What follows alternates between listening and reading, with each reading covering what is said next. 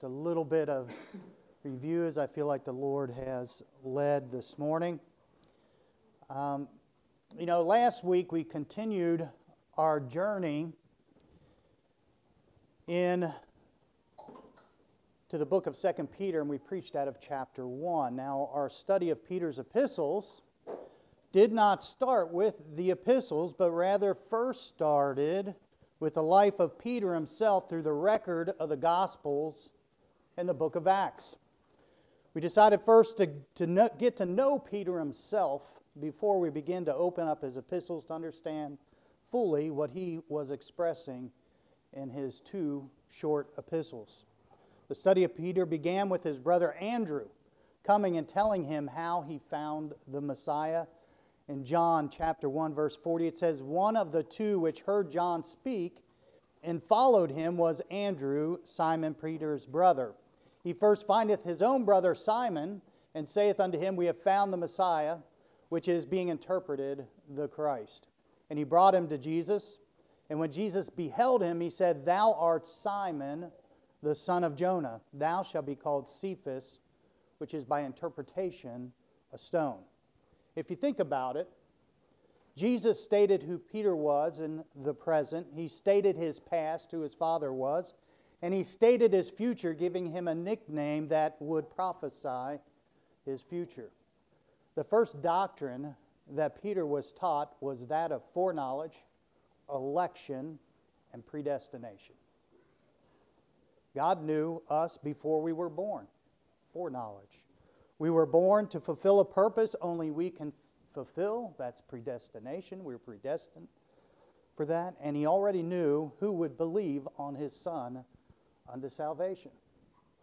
Like Brother Mike was saying, these things are hard to comprehend because he's God. 1 Peter 1:1, he opens up his epistles. Peter, an apostle of Jesus Christ, to the strangers scattered throughout Pontus, Galatia, Cappadocia, Asia, and Bithynia, elect according to the foreknowledge of God the Father through sanctification of the Spirit unto obedience and sprinkling of the blood of Jesus Christ, grace unto you and peace be multiplied. What we as mankind are working through in the present and the decisions and resulting consequences are seen by God as watching a rerun. As a preacher once said, did it ever occur to you that nothing has occurred to God? We would do good to come to this same conclusion, that we as Christians live in the realm of time and mortality. But we're going to put that off one day, folks. But right now we are greatly limited. But God is not limited by time or mortality. As David said in his psalm, in Psalm 139, O Lord, thou hast searched me and known me. Thou knowest my downsitting and mine uprising. Thou understandest my thought afar off. Thou compassest my path and my lying down, and art acquainted with all my ways. For there is not a word in my tongue, but lo, O Lord, thou knowest it altogether. Thou hast beset me behind and before, and laid thine hand upon me. Such knowledge is too wonderful for me. It is high. I cannot attain unto it. Peter's first meeting with Jesus gave him a nickname, Cephas, a stone. Peter's last meeting with Jesus before his ascension was this. This was after a fishing excursion. So when they had dined, Jesus said to Simon Peter, Son of Jonas, lovest thou me more than these? He saith unto him, Yea, Lord, thou knowest I love thee. He saith unto him, Feed my lambs. He saith to him again the second time, Simon, son of Jonas, lovest thou me? He saith unto him, Yea, Lord, thou knowest that I love thee. He saith unto him, Feed my sheep. He saith unto him the third time, Simon, son of Jonas, lovest thou me? Peter was grieved because he had said unto him the third time, Lovest thou me? And he said unto him, Lord, thou knowest all things. Thou knowest that I love thee. Jesus saith unto him, Feed my sheep. Then he says, Verily, verily, I say unto thee, when thou wast young, thou girdest thyself, and walkest whither thou wouldest. But when thou shalt be old, thou shalt stretch forth thy hands, and another shall gird thee, and carry thee whither thou wouldest not. This spake he, signifying by what death he should glorify God. And when he had spoken this, he saith unto him, Follow me. Then Peter, turning about, seeth the disciple whom Jesus loved following, which also leaned on his breast at supper, and said, Lord, which is he that betrayeth thee? That's what he had said. Peter, seeing him, saith to Jesus, Lord, and what shall this man do? Jesus saith unto him, If I will that he tarry till I come, what is that to thee? Follow thou me. The last words from Jesus to Peter was in regards to his death. Last week in 2 Peter chapter 1, we see where his epistles were written near the time of his death, in which he remembered Jesus' last words. 2 Peter 1:12, Wherefore I will not be negligent to put you always in remembrance of these things, though you know them and be established in the present truth. Yea, I think it meet, as long as I am in this tabernacle, to stir you up by putting you in remembrance, knowing that shortly I must put off this my tabernacle, even as our Lord Jesus Christ has showed me. Moreover, I will endeavor that you may be able, after my decease, to have these things always in remembrance. Last week in chapter 1 of 2 Peter, he wrote to us with his death in mind. Before we move to chapter 2, I want to draw out the picture that Peter painted with words in chapter 1. If you remember, there's common themes in Peter. The greatest theme, I'm going to tell you, if you count them up, is he makes a distinguishing marks of who the old man is and who the new man is. But the greatest subject that Peter deals with is suffering. Excuse my spelling if I spell wrong. So the old man or the new man. You're born once. We're all born once of the flesh. And we're born in the old man. We can choose to stay in that way, or we can choose salvation through Jesus Christ and become born again. And he's pretty much telling us, as in this case, we can default and become just like the old man and live that way. Or, he says, through diligence to make your calling and election sure. He tells us that's what we need to be doing. But if we default, we have the old man, which is of the world, the lust, flesh, and let me put in here religion.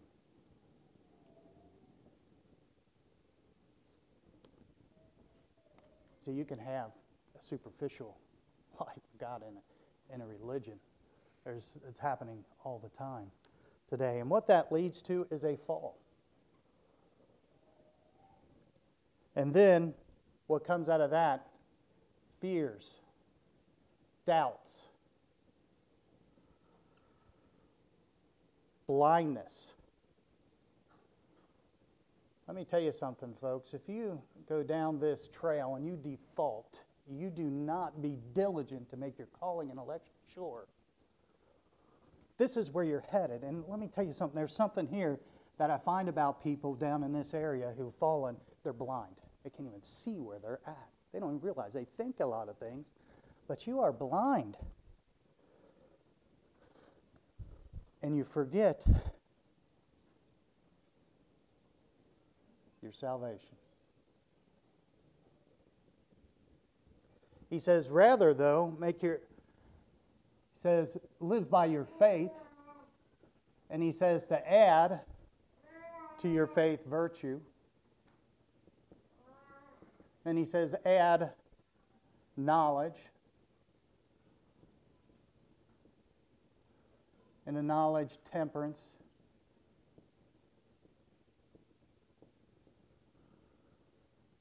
and then patience, godliness,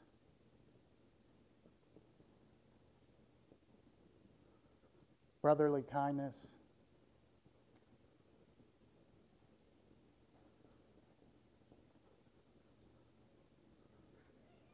charity,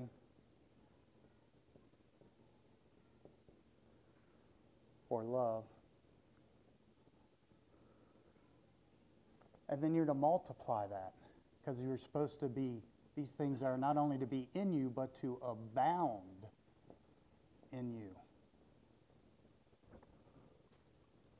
And he says, you will not be fruitless, but you will have fruit, and you will have purpose. And he says you're going to have an abundant entrance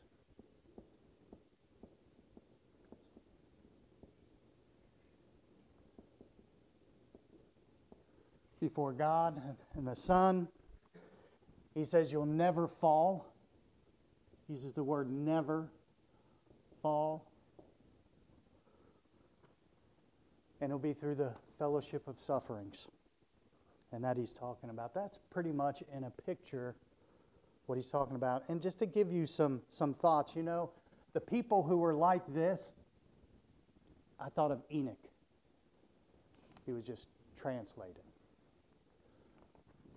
Elijah picked up on a chariot of fire. And then I like to read about Stephen, who was full of the Holy Ghost, who this is what he represented. But he, being full of the Holy Ghost, looked steadfastly into heaven and saw the glory of God and Jesus standing on the right hand of God. He's saying you're going to be ministered abundantly in the Christian life when you're diligent, making your calling and election sure, living by faith, adding all these things to it, and it'll become clearer and clearer. And you will look forward to being there one day. But I'm telling you what, we're seeing a lot of people who've defaulted to this, and something comes along like like COVID. Fears, doubts, blindness, concern, worry. But when you're living here, yeah, we take note of things. We ask God of things. But hey, I've got an abundant entrance. Come to me. I'm going to preach one day, I think, about all the things that we think are bad that are really good. Death is one of them to the saved person. There's a lot of things that God made that you think are bad, but that are good. So that's chapter 1.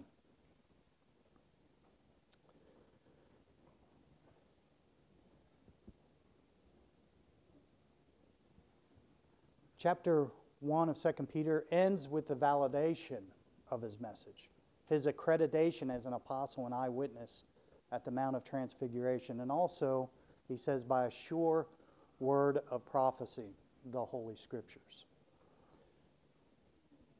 He's accredited. You can trust him. Peter stated that we did not follow cunningly devised fables. Who was the we? He was not specifically saying who that was, but he mentions that they were eyewitnesses of the majesty of Jesus Christ. This is the aspect of an apostle. What the prophets were of the Old Testament is what the apostles were to the New Testament. Let me re-say that in case I said it wrong. What the prophets were of the Old Testament is what the apostles were to the New Testament. Chapter 2 of 2 Peter begins with this comparison in mind that the days of the prophets, there were false prophets. So in the days of the apostles, there will be false teachers. Let's pray. Father, as we study this second chapter in 2 Peter, Lord God, there's a theme here. It kind of ties in some ways to chapter 1. And may you show us what we need to be shown in the Scriptures. May we learn today. And may we also be moved by your Spirit. And may we desire to know you, to know your word, to know you personally better. And so, Father, I just pray that if there's one here that isn't saved, it speaks about falsity and false professions as well. So, Father, I just pray you speak to our hearts. In Jesus' name, amen. 2 Peter chapter 2, beginning in verse 1. But there were false prophets also among the people, even as there shall be false teachers among you, who privately shall bring in damnable heresies, even denying the Lord that bought them, and bring upon themselves swift destruction. And many shall follow their pernicious ways, by reason of whom the way of truth shall be evil spoken of. Let me just tell you something. There is one Word of God. And there is one Holy Spirit that guides us into all truth. This is the sole entities that identify the true church that brings unity to Christianity. Jesus said, John 10, 27 through 30, my sheep hear my voice, and I know them, and they follow me. And I give unto them eternal life, and they shall never perish, neither shall any man pluck them out of my hand. My Father which gave them me is greater than all, and no man is able to pluck them out of my Father's hand. I and my Father are one. Now, Paul says something very interesting. In 1 Corinthians 11:18, he says, for first of all, when you come together in the church, I hear that there be divisions among you, and I partly believe it. He says this, for there must be also heresies among you, that they which are approved may be made manifest among you. It would seem that though false teaching may seem to be a threat to the church, it also seems to be a purifier of it. It will purge false followers, and many shall follow their pernicious ways. False followers follow false teachers. Ephesians 3:21 concerning the church, unto him be glory in the church by Christ Jesus throughout all ages, world without end. Amen. Colossians 1:18. And he is the head of the body, the church, who is the beginning, the firstborn from the dead, that in all things he might have the preeminence. 1 Timothy 3:15. But if I tarry long, that thou mayest know how thou oughtest to behave thyself in the house of God, which is the church of the living God, the pillar and ground of the truth. Heresies may be troublesome to the church, but they do not threaten the existence of it. Verse 3 in our text, and through covetousness shall they with feigned words make merchandise of you, whose judgment now of a long time lingereth not, and their damnation slumbereth not. For if God spared not the angels that sinned, but cast them down to hell, and delivered them into chains of darkness, to be reserved unto judgment, and spared not the old world, but saved Noah, the eighth person, a preacher of righteousness, bringing in the flood upon the world of the ungodly, and turning the cities of Sodom and Gomorrah into ashes, condemned them with an overflow, making them an example unto those that should live ungodly. It says through covetousness, these false teachers. Covetousness is an appetite. Things are the products of what people have. Covetousness is the appetite to have what others have. Everything they can get. It's the gathering of more shiny things. It is the opposite of contentment. Heretics, false teachers are in it to get something from you. It is their living. Heretics are said to use here in our text using feigned words. What does feigned mean? Comes from the Greek word plastos, which we get from the Greek word of plastic. It's one of those forms of Greek words where we get the word plastic from. It means molded, artificial, or figuratively, fictitious, feigned. What does it mean when false teachers use feigned words? It means that these church leaders mold their words to their audience. It's the art of politics. The greater the crowd, the larger the paycheck. It's a heart matter. It is well known that if you tell the people what they want to hear, you will have a great audience. A lot of people want God to be what they want God to be so they can live the way they want, but it's just not true. But in 2 Timothy 4:3 it says, "For the time will come when they will not endure sound doctrine, but after their own lust shall they heap to themselves teachers having itching ears." It's also a fact that if you preach the truth of Jesus Christ, it will divide people. If you remember when Tim Reeder was teaching through the book of John, when Jesus spoke, it always seemed to create division. Jesus' presence never left a comfortable middle ground of belief. As a matter of fact, the Lord, speaking to the church of Laodicea, warned that the church needed to get out of that middle ground, to get off the fence, to stop being lukewarm. He was okay with them being hot or cold on either side. That's workable, but lukewarmness is comfortable and promotes nothing but to stay under the covers and sleep quietly. It's not acceptable to God. It's frustrating to see what we are thinking people are getting away with under the guise of Christian ministry. It's frustrating to see them heaping pleasures to themselves at the expense of ignorant mankind. But Peter reminds us that their time is coming. Peter's always saying, look down the road. Keep your eyes down the road. Remember, he was the one who kept his eyes on Jesus when he walked on the water until he looked down at his circumstances and began to fall. Vengeance is mine, saith the Lord. Peter cites the judgment of the fallen angels that is reserved, the destruction of the world suddenly by the flood, and the destruction of Sodom and Gomorrah. Let's look at verses 7 through 9. "And delivered just Lot, vexed with the filthy conversation of the wicked. For that righteous man," you hear that? That righteous man, "dwelling among them, and seeing and hearing, vexed his righteous soul from day to day with their unlawful deeds. The Lord knoweth how to deliver the godly out of temptations, and to reserve the unjust unto the day of judgment to be punished." This is an amazing statement here.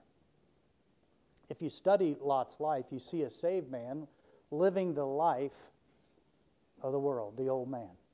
He moved his family into Sodom and lived life in the lust and filth of the world. He is the epitome of the Christian pictured in my drawing right here, who decided to do this, and he fell, and it just got worse and worse. What was the rewards of Lot's sinful behavior? A lost testimony and loss of his son-in-laws. The loss of his wife, who turned into a pillar of salt. Loss of courage and fear of people and hiding. And then incestuous relations with his daughters that produced children that would be the father of the wicked nations of the Moabites and the Ammonites.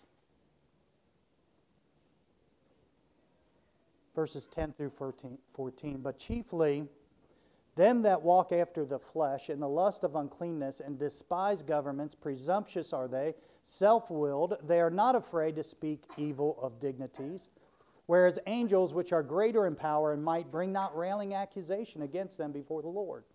But these, as natural brute beasts, made to be taken and destroyed, speak evil of the things they understand not, and shall utterly perish in their own corruption, and shall receive the reward of unrighteousness as they that count it pleasure to riot in the daytime. Spots are they are, and blemishes, sporting themselves with their own deceivings, while they feast with you, having eyes full of adultery, and cannot cease from sin, beguiling unstable souls, and heart that have exercised with covetous practices, cursed children. Boy, we can see that today, can't we? There's an extremely evil religious world out there. The examples of destruction that Peter gave reference to generations whose thoughts were only continually evil, destroyed by a flood. Angels who rebelled knowing the majesty and goodness of God. Hell made for them. Sodom and Gomorrah, the seat of immorality, burned to ashes by fire and brimstone. We have the same crowds today. They are evil, and if angels dare not bring railing accusation against them, who are we to attack them? We're flippant sometimes, talking about Satan and his devils, and we need to be careful. We just need to turn this group over to the Lord and stay away from it. We need to be extremely careful of the evil enticements of the wicked. Verses 15 and 16 of our text, which have forsaken the right way and are gone astray, following the way of Balaam, the son of Bosor, who loved the wages of unrighteousness, but was rebuked for his iniquity. The dumb ass, speaking with the man's voice, forbade the madness of the prophet. Balaam is mentioned 3 times in the book of the New Testament, and each mention bears a unique aspect. The book of Revelation is the doctrine of Balaam. In the book of Jude, it is the error of Balaam. In the book of 2 Peter, it is the way of Balaam. The way of Balaam in 2 Peter is the way of covetousness, which is the root of all evil. For the love of money is the root of all evil, which while some coveted after, they have erred from the faith and pierced themselves through with many sorrows. 1 Timothy 6:10. Verses 17, 18, and 19 of our text. He says, these are wells without water, clouds that are carried with a tempest, to whom the mist of darkness is reserved forever. For when they speak great swelling words of vanity, they allure through the lust of the flesh, through much wantonness, those that were clean escape from them who live in error. While they promise them liberty, they themselves are the servants of corruption. For of whom a man is overcome, of the same he is brought in bondage. Now let me repeat that. That is a wonderful saying there. For of whom a man is overcome, of the same he is brought into bondage. Peter and Paul and others would give the reference of being a slave or bond to the Lord Jesus Christ, because they're overcome of Him. We do not want to be overcome by the world and the things that we need to be overcome by the Lord Jesus Christ. And that's who we will be in bondage to. It says in these verses, these people are useless. What is a well if you can't get water out of it? They are out of control. Clouds blown around by strong winds. Sounds like a tornado to me. They have an eternal damnation, the midst of darkness reserved for them. It says in verse 20 and 21, For after they have escaped the pollutions of the world through the knowledge of the Lord and Savior Jesus Christ, they are again tangled therein and overcome. The latter is worse with them than the beginning. It's bad to be an unsaved person. But to be an unsaved person and then trying to replicate salvation in yourself and to preach and to teach heresies He's saying, it'd have been better if they didn't go in that than when they go back. And you will find that those people, when they fall hard when they go back. These apostates and evil people they've seen the opportunity to see the goodness of God and the fruits of righteousness. It's right in front of them. They knew what the way of the Lord is, yet they had rejected it in their heart.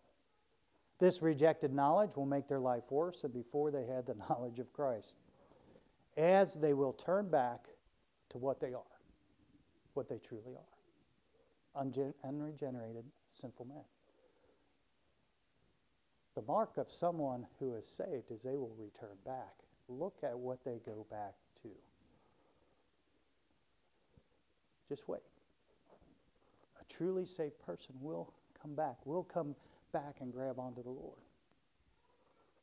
Those who don't just continue down the path. Verse 22, the last verse. But it happened unto them according to the true proverb. The dog is turned to his own vomit again, and the sow that was washed to her wallowing in the mire. How many here have seen a dog return to his vomit?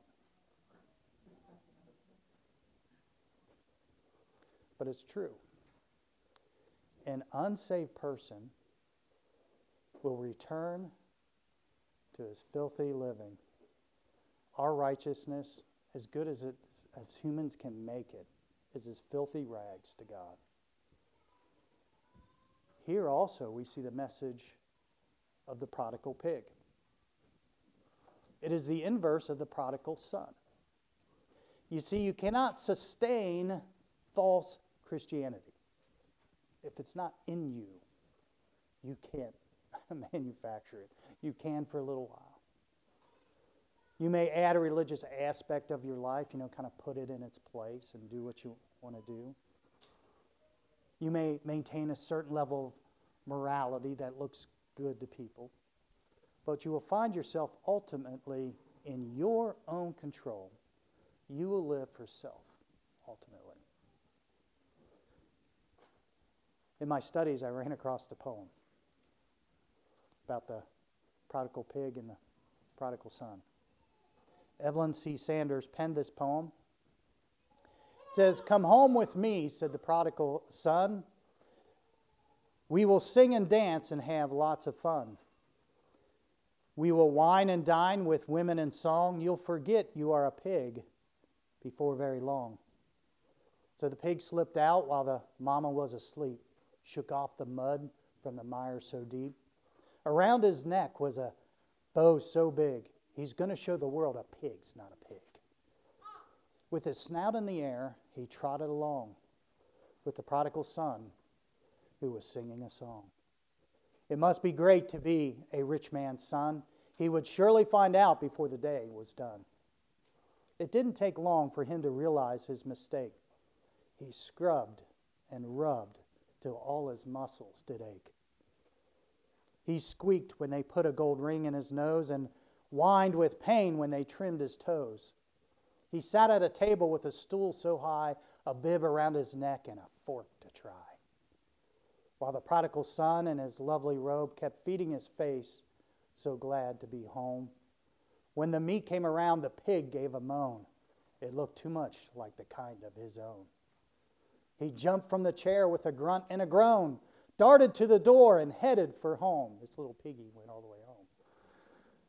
His 4 little feet made the dust ride high, for he didn't stop till he reached the sty. It's what's on the inside that counts, my friend, for a pig is a pig to the very end. The prodigal son may found himself trying to be a pig.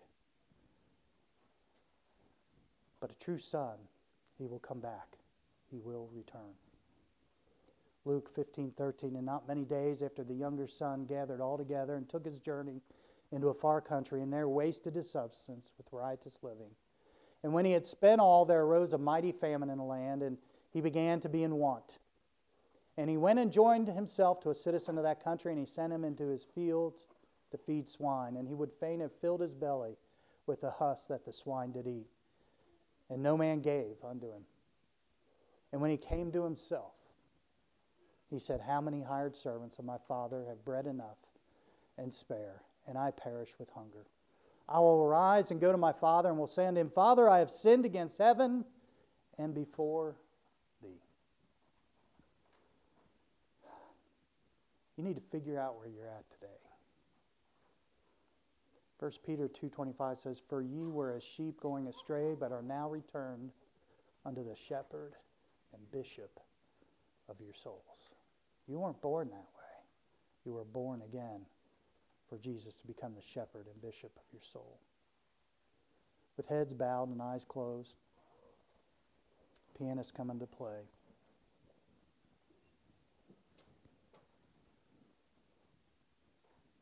Let me ask you a few questions. Are you a son? Are you truly born again, a child of God? Have you took your entire life and just buried it and gave it all to Jesus Christ? Or are you pretending to be a Christian, finding it hard to enjoy the Christian life? Or perhaps if a child of God living for the pig pen of this world, finding it hard being tossed to and fro and used by this world. Maybe not completely in the pig pen yet, but more importantly, where are you headed right now? Perhaps your heart and mind is being lured into the lust of the flesh, the desires of those things. Perhaps immorality, or the love of things, or prestige and pride, trying to make yourself something great. Or perhaps you are sitting on the fence. That's a bad place to be. Warm and unmoving, inert to the world around you. Peter says, if you are not abounding in the things of God, you are headed in the wrong direction. And may I say, it's a direction of blindness. It'll be harder and harder to see. Where are you today in this?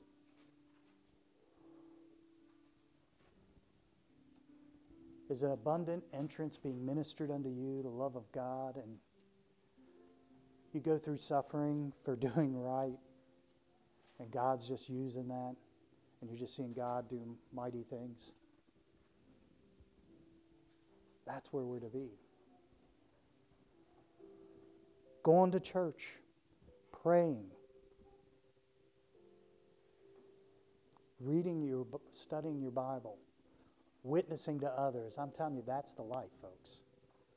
That's the abundant life. If you're a Christian, that's the only place you're going to find it. There is nowhere else. Peter says, don't look down at the circumstances of life. Look up to where you're going, what's ahead. God's promises are true, folks.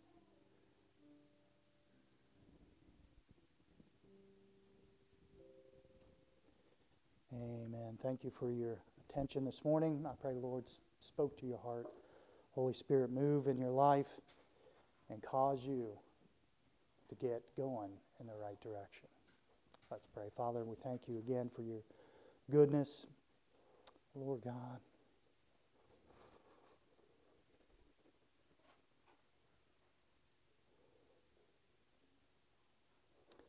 I pray you help each family here, each person here, to get on the right track to you, to live that abundant, victorious Christian life that's full of suffering,